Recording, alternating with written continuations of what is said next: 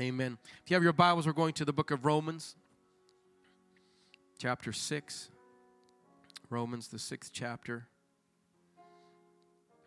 The Apostle Paul is writing, he says, likewise, reckon ye also yourselves. Everybody say, reckon yourselves. Reckon ye also yourselves to be dead indeed unto sin, but alive unto God through Jesus Christ our Lord. Let not sin therefore reign in your mortal body, that you should obey it in the lust thereof. Neither yield your members as instruments of unrighteousness unto sin, but yield or surrender yourselves unto God as those that are alive from the dead. There ought to be excitement in our worship. We've been raised back to life, and your members as instruments in righteousness of God. For sin shall not have dominion over you. I like a statement like that. For you are not under the law, but under grace. What then? Shall we sin because we are not under the law, but under grace? God forbid.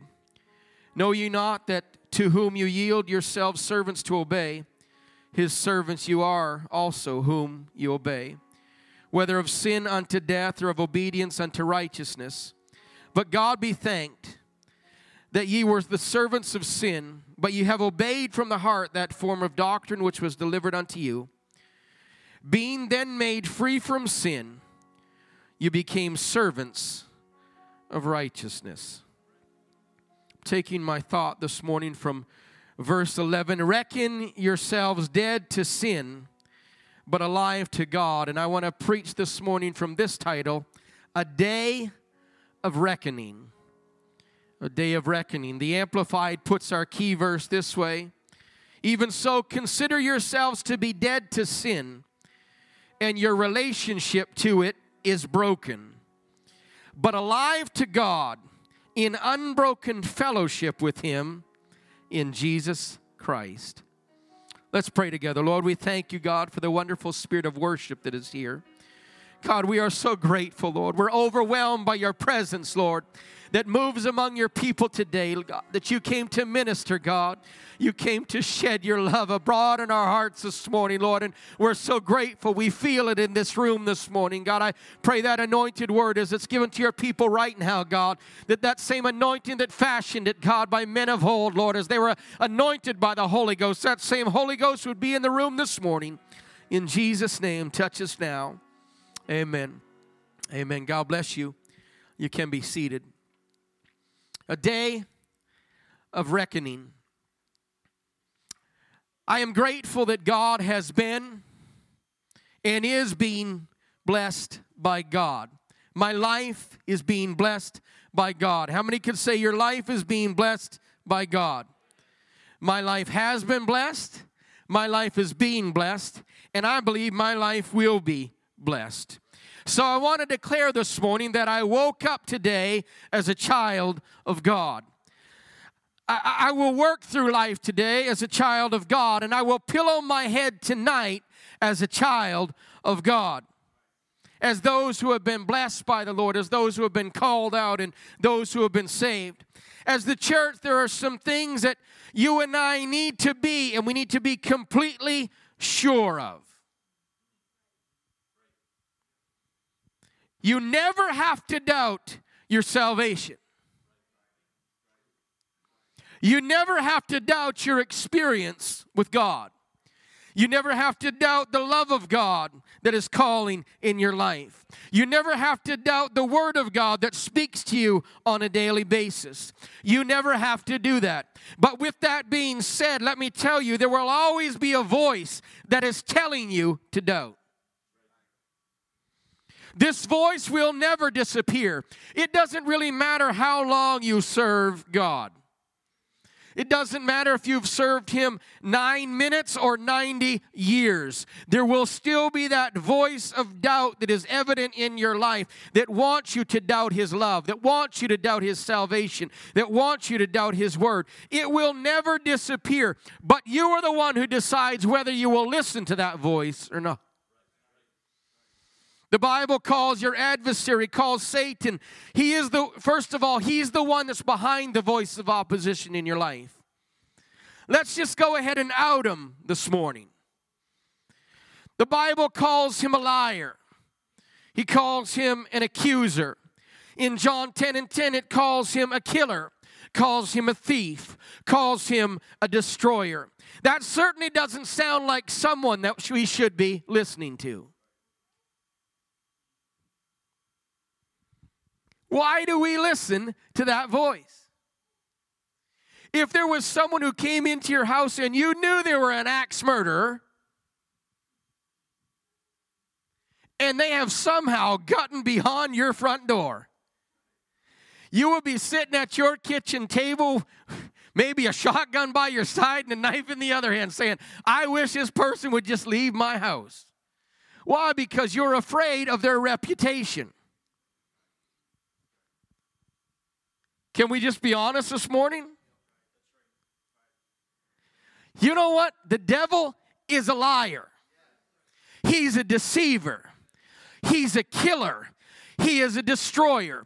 He is not someone you want to allow in your home. He's not someone you want to allow in your family. He is not someone you want to allow to speak into your life. He has no business speaking into your life. So it is you who decides whether or not you listen to this voice of doubt. So today we're going to settle some things in our mind. Our salvation will no longer be up for debate. Merriam-Webster defines the word reckoning as an act or an instance of reckoning, such as an accounting or such as settling a bill, such as figuring or totaling, the calculation even of a ship's position, the settling of accounts, a summing up of. I remember having a piggy bank as a kid. Anybody remember those big pink ceramic piggy banks? Those were some serious banks. They were only for the serious saver. Now, I don't want to give away my age this morning, but back in the day, we didn't have a nice, neat plastic plug on the bottom of the pig. You remember it, right? It's this big, almost fluorescent pink pig.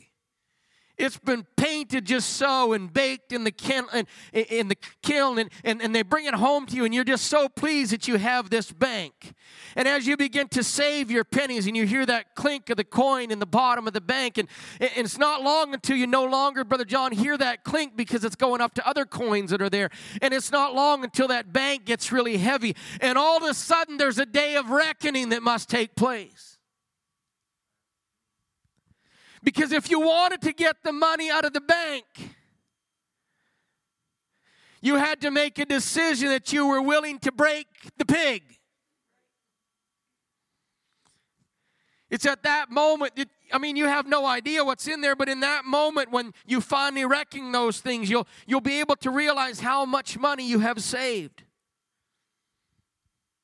And the pig, too, will experience a sort of final reckoning. You and I, we experience a day of reckoning when we decide to follow Jesus. There ought to be a finality to our decision. We know that our life has been forever changed. We can never be the same again. The Apostle Paul writes to the church in Rome, our text, it says, likewise reckon ye also to be dead indeed unto sin, but alive unto God through Christ Jesus. You can live life, you can survive without really knowing many different things.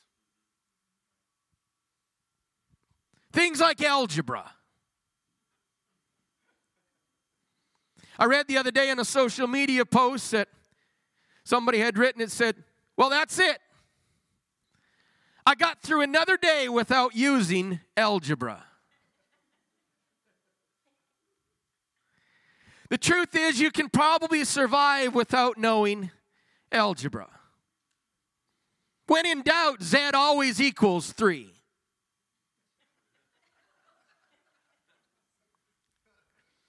You can probably live without knowing answers to certain questions.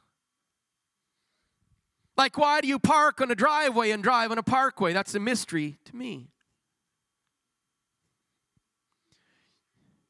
You could probably live without really knowing what the secret is and how they get the caramel inside the caramel bar. But here in our text, Paul is telling us about one thing that must be settled. One thing that must be reckoned. One thing that you must know. That is this: you need to reckon that you have been saved. You have been gone from life to death. You have gone from darkness to light. You have gone from being lost to being found. Once that day of reckoning happens, once you realize you are free, things are forever changed in your life. The enemy will no longer be able to keep you in bondage. The enemy will no longer be able to have his way with you anymore. For too long you've paid attention to his lies. You don't have to listen to him anymore. You don't have to give him the attention that he thinks he needs anymore. James says, resist the devil and he will flee from you. There are some things that the adversary needs to understand about me this morning. I was lost, but now I'm found. I was blind, but now I see. I am not who I used to be. I don't do what I used to do. I don't say what I used to say. I don't go where I used to go. You see, I have been forever changed by the Spirit and the power of God. I reckon myself dead to sin, but alive unto God. Reckon here is used in our text as an accounting word. Paul tells us to account or to reckon the old man as forever being dead. When you're doing the books, you mark the old man dead. But death to sin, it is really only one side of the equation. Yes, the old man is gone, but there's a new man that lives. Paul says, therefore, do not let sin reign in your mortal body. You know, this statement is something that only a true Christian can understand. It can only be understood by one who has had the old man crucified with Christ. It's something that can be only understood by somebody who has become a new man in Christ Jesus. Only the person who has been set free by God from sin can be told, do not let sin reign. Without Jesus working in your life, it is hopeless to try to resist the flesh and the enemy. You need the Spirit of God working in your life. The truth is, without Jesus, you'll be forever bound. But if Jesus sets you free, then you are free forever.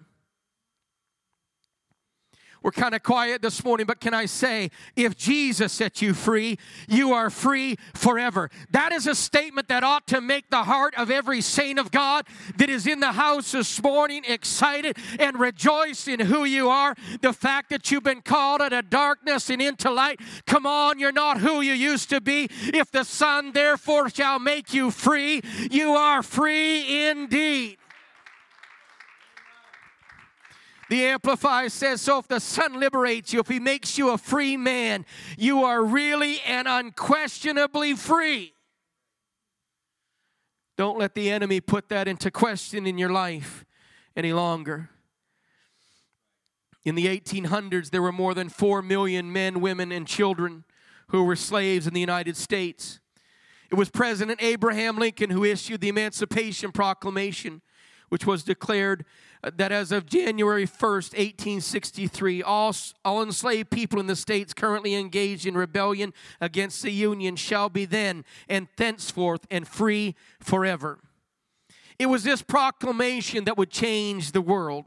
It was this proclamation that would go down as a history-altering document. The great evangelist D.L. Moody, he used to speak of an older woman in the South following the Civil War. Being a former slave, she was confused about her status, and she asked, now am I free or am I not free? When I go to my old master, he says I ain't free. Some people told me that Abraham Lincoln signed a proclamation, but my old master says he didn't. My old master says he didn't have any right to. This is exactly the place many Christians are. They are and have been legally set free from the slavery of sin. Yet they remain waffling and unsure of that truth. But we just read it. The Bible says that he who the Son has set free is free indeed. And I want you to know this morning, if the Bible said it, you can believe it. If the Bible said it, you can bank on it. If the Bible said it, that settles it. We can reckon that together this morning. There was a day of reckoning that took place on a cross of Calvary, and you are forever free this morning. You don't have to go back to the old master and ask him, am I? You don't have to go to the enemy and ask permission, am I free? You don't have to go to him and say, did something take place where I can now celebrate? Come on, somebody, you're not bound anymore. He that the Son has set free is free indeed. We've been asking questions long enough. We've been asking permission of the old master long enough. We've been going back to the old things long enough. You have been set free. I feel the Holy Ghost this morning. In Jesus, we are truly free. But to be truly free, you must receive it. You must embrace the freedom that you were given and live like someone who has been set free. That's why there are people that don't understand our worship. Because they've never been set free. That's why people don't know how to celebrate. Because they haven't been set free. That's why sometimes when I get to moving and I get to dancing, it offends some people. Why? Because you haven't yet been set free.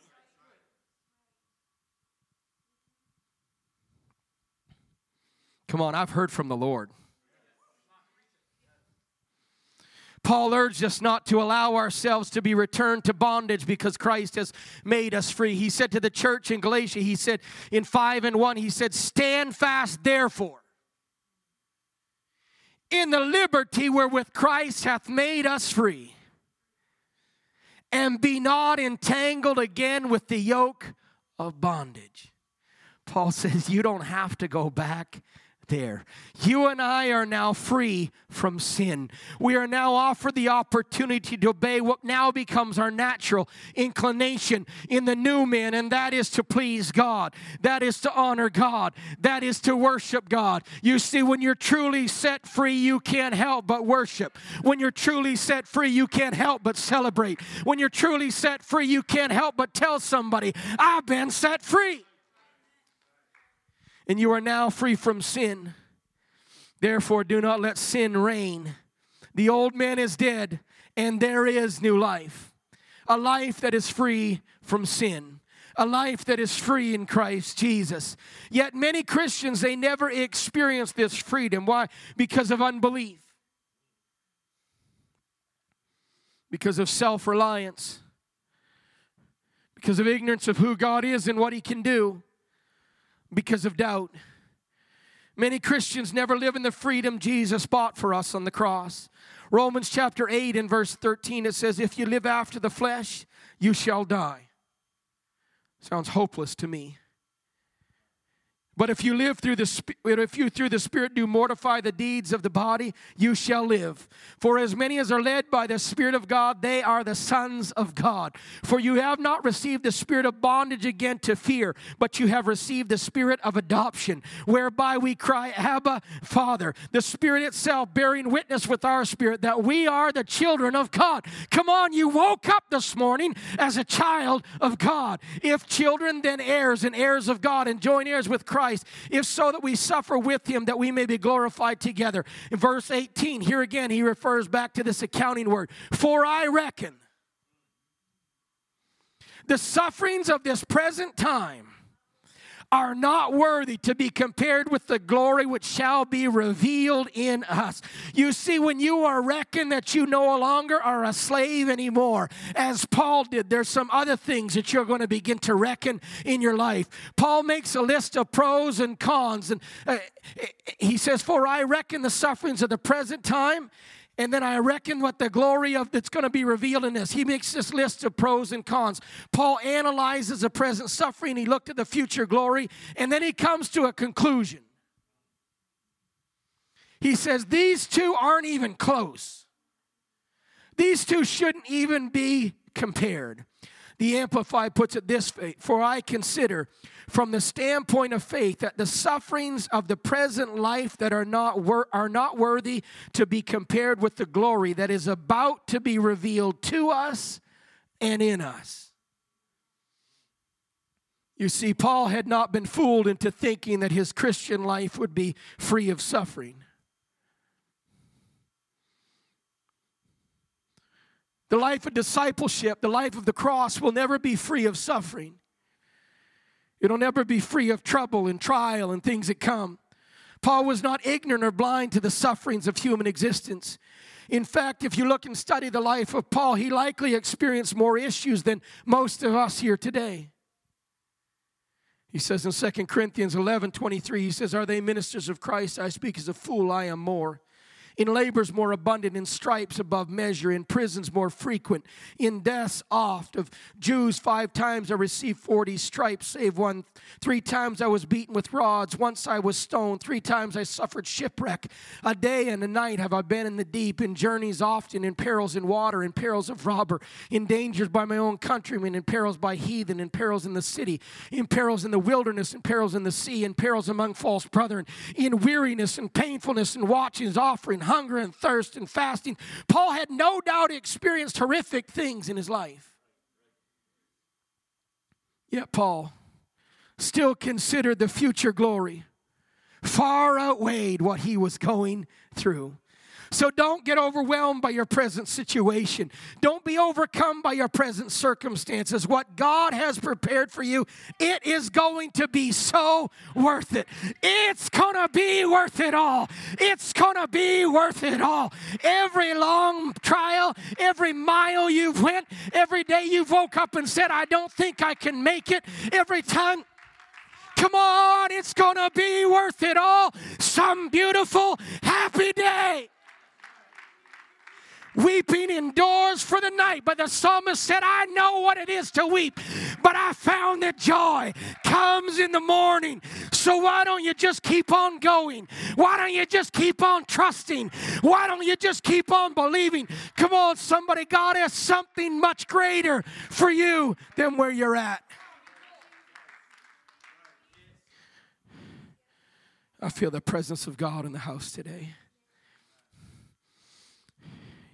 You see, without a heavenly hope, Paul considered the Christian life foolish and tragic. He said in 1 Corinthians 15:19, he said, in this life, if in this life only we had hope in Christ, we would be of all men most miserable.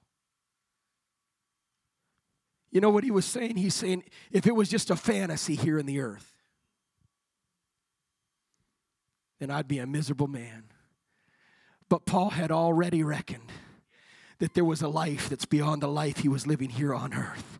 That there was something that he had to gain that was so much greater than what he was going through. You see, if we live with the hope of eternity, if we live with hope, putting our faith in God, it is the wisest, it is the best choice that you could ever make for you, for your family, and for those that follow you. Psalm 40 and verse 5. Many, O Lord, my God, are thy wonderful works which thou hast done, and thy thoughts which are usward. Think about that. God's thinking about us. Here's that word again. They cannot be reckoned up in order unto thee. If I would declare and speak of them, there are more than can be numbered.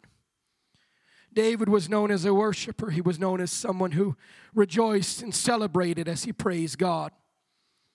He praised God as the worker of many miracles and many works. Celebrated that God had thoughts towards his people. David knew that God thought about him. David knew that God thought about Israel. He also knew that God thought favorably about the people. Now we could pause there for a while. God has favorable thoughts toward me, toward you, and toward our world. We don't have to fulfill any prerequisite for Him to have good thoughts toward us. We sang about it just a while ago, His goodness and His mercy. It's following us all the days of our life.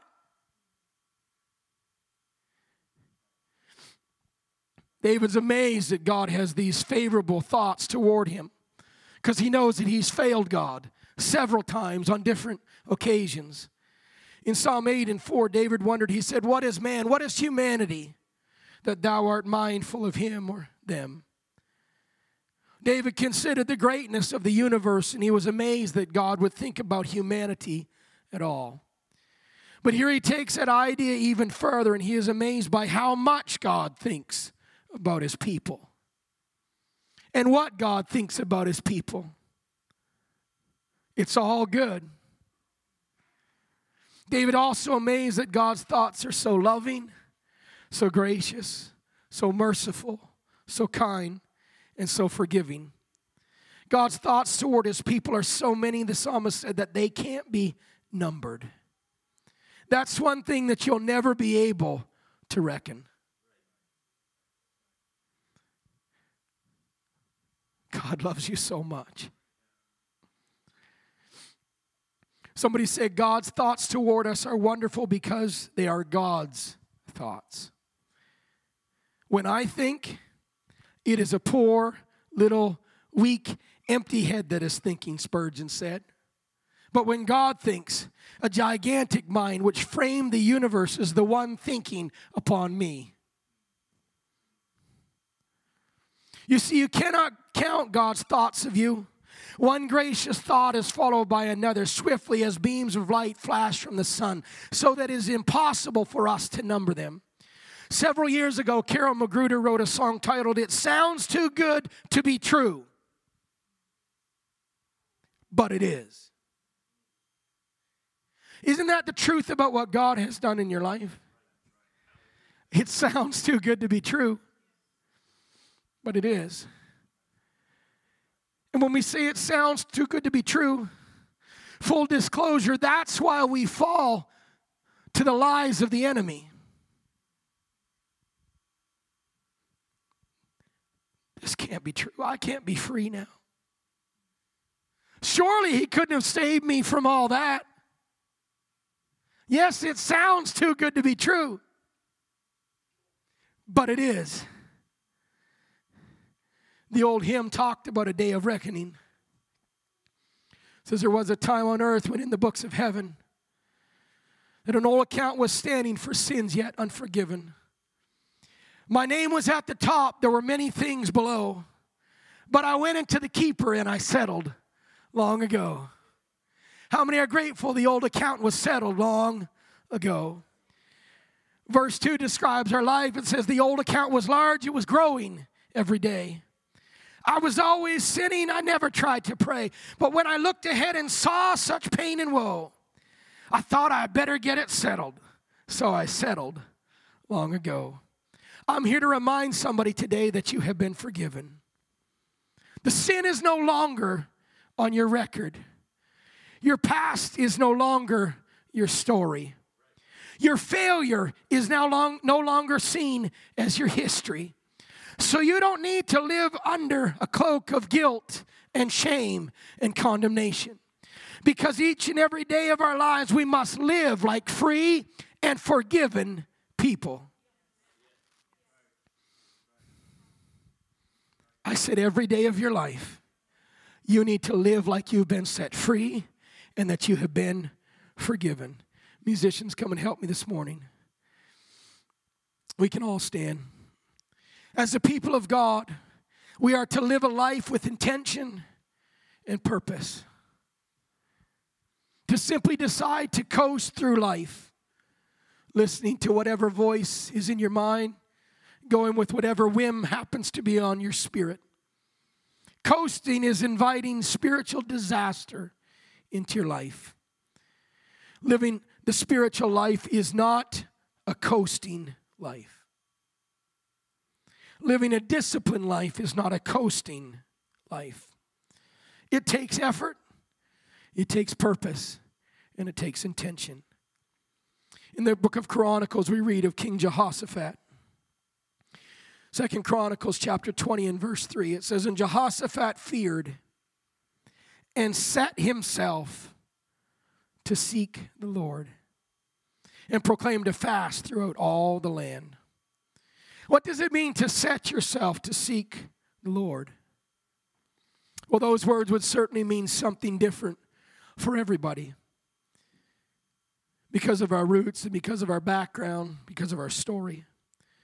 But for Jehoshaphat, it meant stepping away from things that he had looked to before so he could step toward God. He set himself to seek the Lord, to find wisdom for the situation. For him, it meant fasting. It meant prayer. It meant gathering together God's people. It meant worship and the reading of Scripture. In 2024, Pentecostals of Miramichi, we are setting ourselves to seek the Lord as those who are living a life of freedom and forgiveness. In closing this morning, there are some things that I want to reckon. I reckon that I am free from bondage. I reckon that I am free from sin. I reckon that I am free from guilt.